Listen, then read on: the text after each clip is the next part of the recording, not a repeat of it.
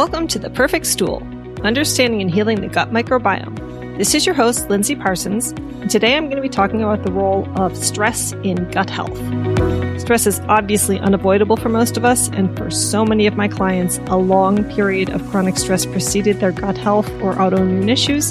So in case you're underplaying the importance of stress in your gut health, I'm going to help you understand why it's so important today and talk about ways to address it so that maybe you can start to tackle the problem and remove the root cause of your gut health problems. But before I get started, if you haven't yet followed or subscribed to the show, be sure to do so you won't miss an episode. And if you want to get transcripts of the podcast, pop over to my website, highdeserthealthcoaching.com, and sign up for my newsletter.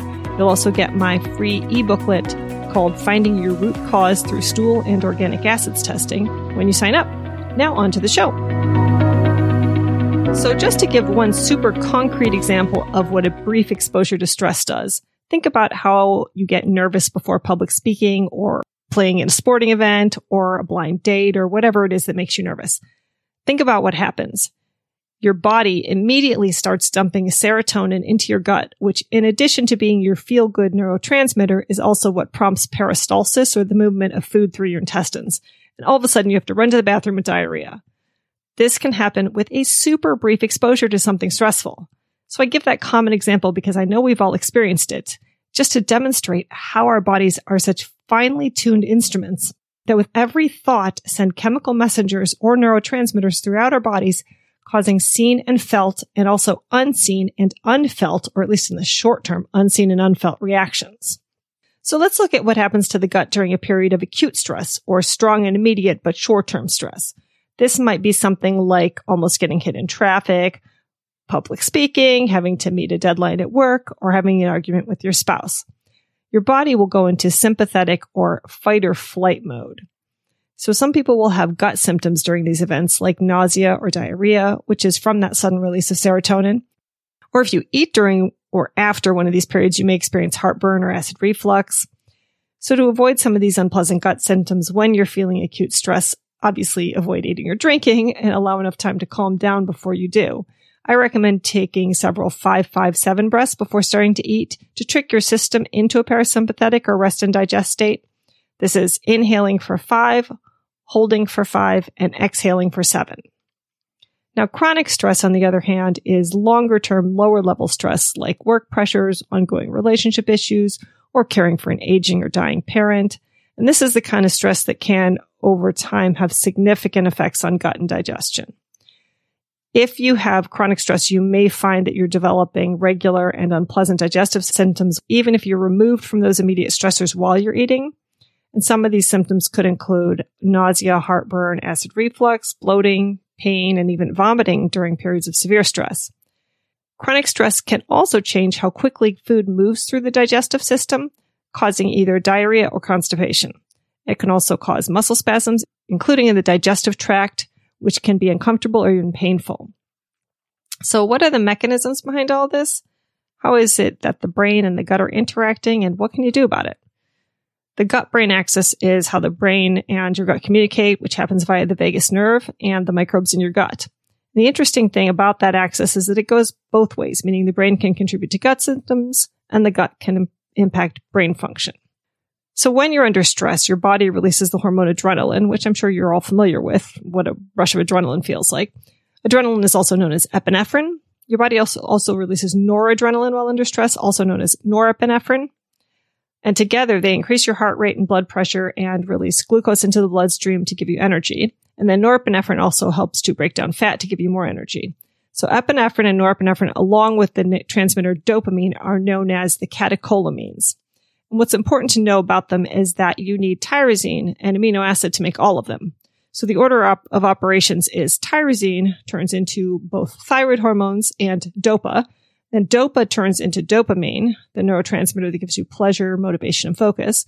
And dopamine turns into norepinephrine, which turns into epinephrine. So if you're under chronic stress and over time producing a lot of these catecholamines, you're using up a lot of tyrosine for that purpose. Now, tyrosine is one of the 20 amino acids that make up every protein in the human body, with the notable exception of collagen, which doesn't contain tryptophan.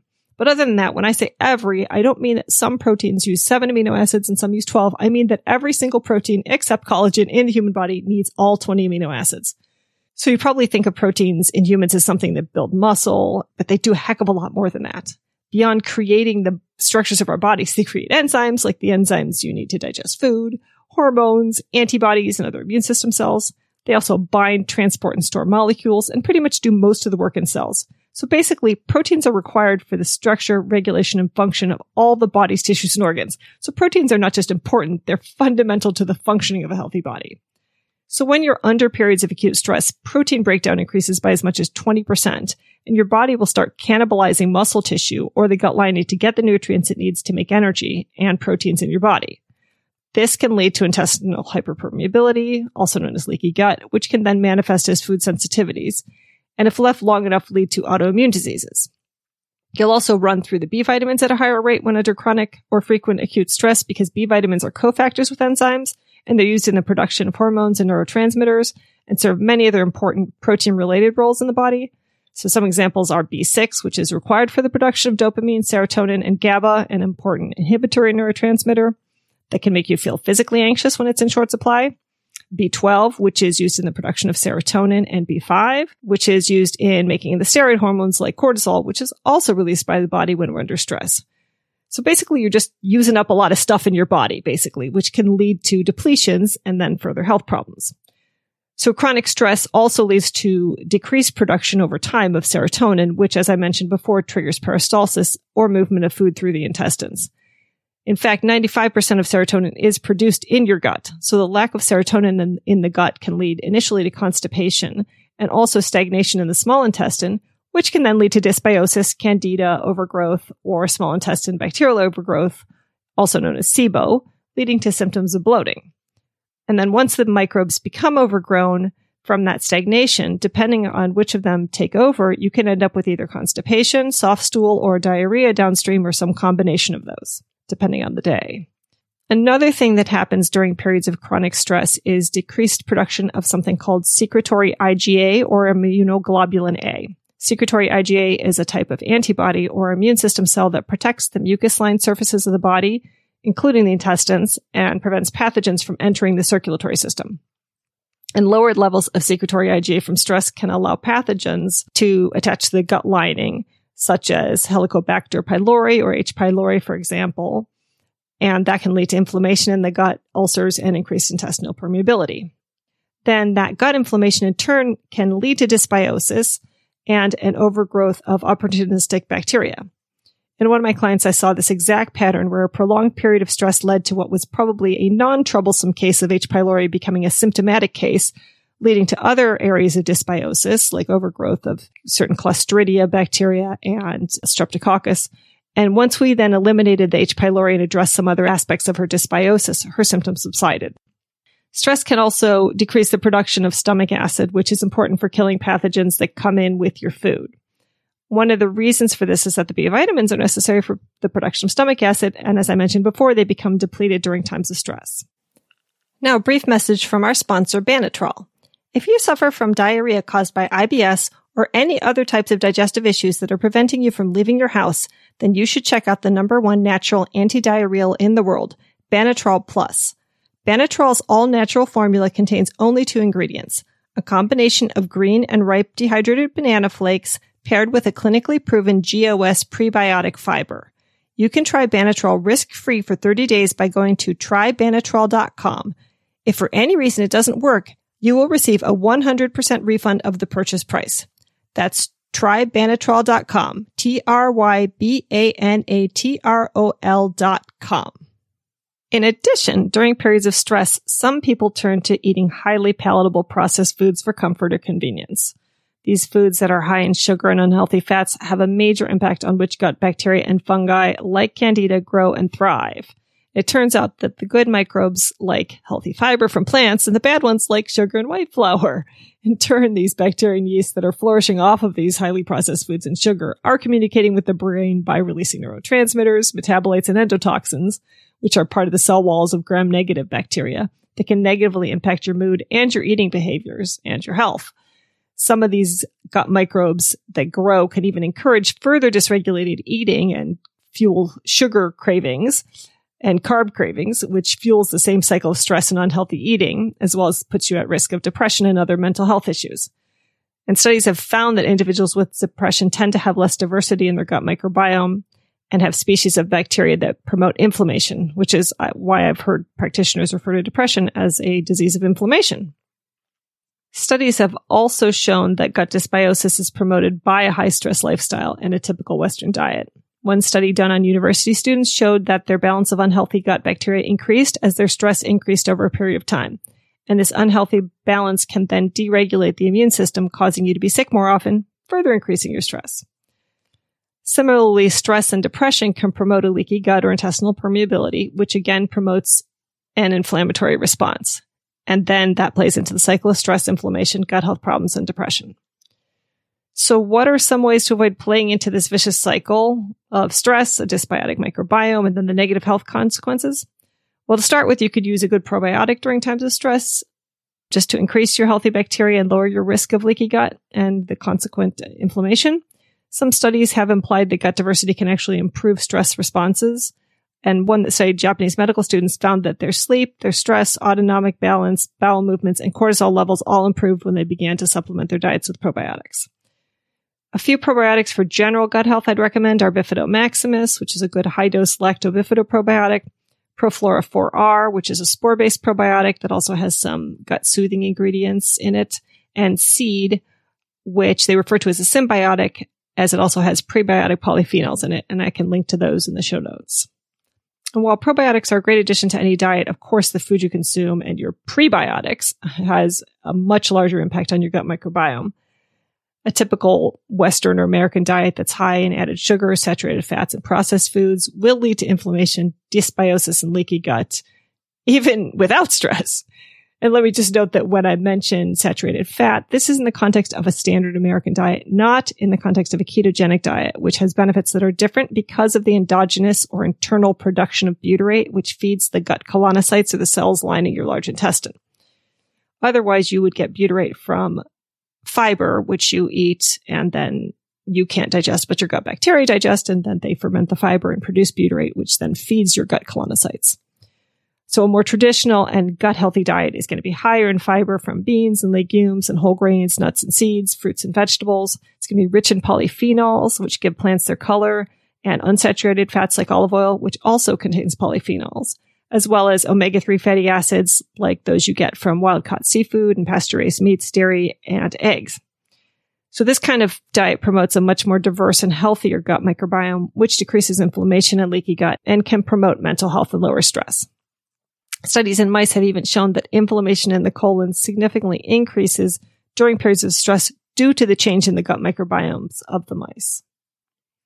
Now, for people with existing gut conditions such as IBS, IBD, or inflammatory bowel disease, that is Crohn's and colitis, the additional inflammation triggered by stress and the concurrent changes in the microbiome can be even more negatively impactful. In the case of IBS, not only does stress heighten the symptoms, it can even lead to its development in the first place.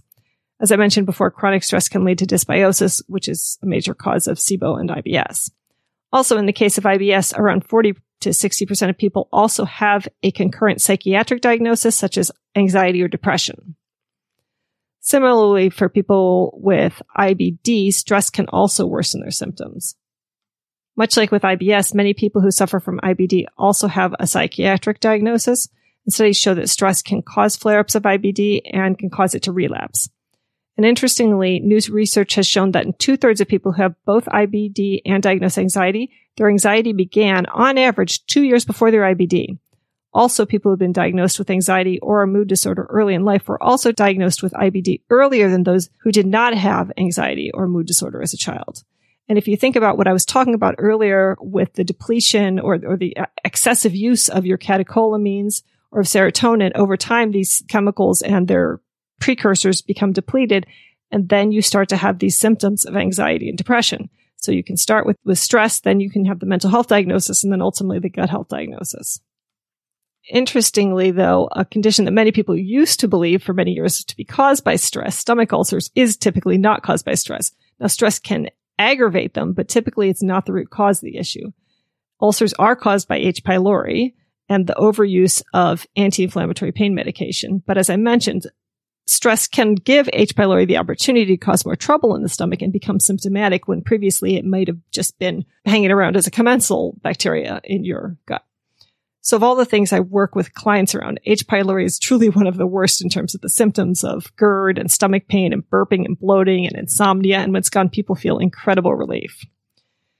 So if you have one of these conditions or undiagnosed gut issues and you want to start addressing your gut health, it's important to address the stress that caused or contributed to it in the first place. So first, think about using mealtime as a moment to enter into a parasympathetic or rest and digest state. Turn off the TV, put away the smartphone. If it's nice outside, sit outside and take at least 20 minutes to eat your food in a relaxed manner. But before eating, if you feel that your body's tense, try a period of mindfulness where you're just taking in input from all your senses before your meal and smelling your food and getting the digestive juices flowing. Do some 5-5-7 breaths or a brief meditation. Try to chew your food 25 times before swallowing. And if you have others around, try and make mealtime a time of pleasant conversation, relaxation, and taking your time at the table. It's a great time for family bonding. We started some traditions in our family, like happy, sad, looking forward to when our kids were young. That's when everyone says something they're happy about, something they're sad about, and something they're looking forward to. This, beyond creating a little bit more pleasant conversation, stopped some of the bickering between the kids because it just got us thinking about something else than whatever it is they were arguing about. We also did something we called family rendition, which was my younger son's mispronunciation of family tradition, which is where each person gets to choose one topic and then we all say one sentence about that topic. Getting out in nature is also a great way to combat stress, so much so that some doctors are now literally taking out their prescription pads and writing a prescription for vitamin N. And studies show that the deeper you get into the natural areas away from civilization, the calmer your brainwaves. In terms of managing long-term stressors, this can be more challenging. Obviously, you can address the symptoms of long-term stress with practices like mindfulness, meditation, yoga, or Tai Chi. And now there's tons of good apps for meditation. A couple that have been recommended to me are Calm and 10% Happier. Getting adequate sleep, of course, is also important for managing stress and incredibly important for detoxifying and rebuilding the body and brain. If you have trouble sleeping, practicing better sleep hygiene, like putting away devices an hour before bed, stopping eating at least 2 hours before bed, making sure your room is completely dark with no blue lights, and sticking to a consistent sleep schedule, even on the weekends, are some initial interventions. I also recommend to my clients who have issues with waking up worrying to set a time in their calendars each day to worry or list out all the things on their minds so they won't preoccupy them during the night. If you're having trouble going to sleep, a couple good techniques are progressive tightening and releasing of your muscles up and down your body, or forcing yourself to keep your eyes open while repeating to yourself, don't close your eyes, don't close your eyes. It really works brilliantly, trust me. Other tips for managing stress include visualization, another type of mindfulness where you would mentally place yourself in a calm, positive space. I like to take myself mentally to North Litchfield Beach in South Carolina and the house we used to vacation at every summer. I then take in input from all of my senses to feel what it felt like and sounded like and smelled like to be there. Positive self-talk is also a key facet to managing stress and improving your self-image. Try and reflect on whether the language you're using with yourself is the kind you'd use with another person. And then if it isn't, if it's a lot crueler, then try and work on being kinder to yourself in your own self-talk, and also just in picturing and believing that you'll have a positive and healthy future. It may also help to keep a journal to note when you have stressful incidents and when they coincide with gut symptoms so you can be more aware of the connection between the two. And if you're struggling with stress from work, spend some time figuring out how to address it. That may mean being more firm in setting hours and sticking to them, and not doing work email or calls outside of work hours, or maybe talking to your supervisor about taking some work off your plate. This may mean having a conversation like, I won't be able to get to all these tasks this week. Which ones are the highest priorities for you? Or it may mean delegating some tasks or accepting something less than perfection on others. It's also important to take vacations. If you have vacation time, even if you can't afford to go anywhere or you're still in lockdown mode, being a workaholic or working long hours is really nothing to brag about if it's hurting your health. Our brains badly need those weekend breaks, as well as longer week or 2-week breaks periodically. Inevitably, I see my digestion drastically improve within 4 or 5 days of the start of a vacation. So I know this is for real because it's played out in my life. Also, if you have a diagnosis like IBS, IBD, or other consistent gut issues, joining a support group or Facebook group to discuss your symptoms, ask questions, and vent can be really helpful in not feeling so alone and can help alleviate some of the stress that comes with these gut health issues. I have a Facebook group called Gut Healing where you're welcome to come vent or ask questions, and I'll link to that in the show notes. Sometimes getting out from chronic stress may mean taking really courageous steps to make major life changes, like leaving a stressful job, taking a course on better managing your money, or getting out of a toxic relationship. While I consider myself to be in a happy marriage now, there were times in my early marriage where the stress of the fighting with my husband was so bad, I remember sitting on the toilet and thinking, this is literally killing me. This is taking years off of my life. Fortunately, counseling, life changes, maturity, compromises, the passing of time, and the releasing of unrealistic and unfair expectations of each other, as well as better self-control on both of our parts, has helped us get to a much happier place. And please don't let fear or stigma stop you from seeking help from a licensed mental health professional. It's done wonders for me in my life. And what's nice is that now, unlike years ago, mental health treatment is covered by insurance just like other regular medical care. You can even get couples therapy covered under insurance if it's causing one of you mental health issues. So please take that courageous step and find a therapist who fits well with you if you're struggling with high stress. Well, I hope that has been helpful and will get you thinking more about how stress is impacting your gut health and your life in general. I have a practice I do every Friday morning. It's called Super Thinking. I go for a walk for 30 to 45 minutes or so and have no distractions. I have my phone, but only to take notes and email myself of things I think of. And I just think about my business and my life and the problems I need to solve, and I come up with creative solutions for them. And this has really been helpful in giving me the mental space to look at the big picture, especially because I'm really detail-oriented and I tend to get buried in the details, but to look at the big picture and just think of more encompassing solutions for day-to-day stressors that aren't going away. So if you're looking to start solving your gut health problems and want to address the physical side of it as well as the mental, you're welcome to set up a free 30-minute breakthrough session with me. We'll talk about what you've been going through, and I'll tell you about my gut health coaching 5-appointment program, in which I recommend lab tests, lifestyle changes too, of course, educate you on what the results mean and the protocols used by doctors to fix the problems revealed in the lab tests. And if you're ready to jump in right away or can only afford to do one appointment at a time, you can set up just one appointment or an initial consultation with me. Both are linked in the show notes, and you can check out my website, highdeserthealthcoaching.com, to read more about me and my work if you want to do that. So that's all for today. I hope you have a stress-free, relaxing day. And here's wishing you all the perfect stool.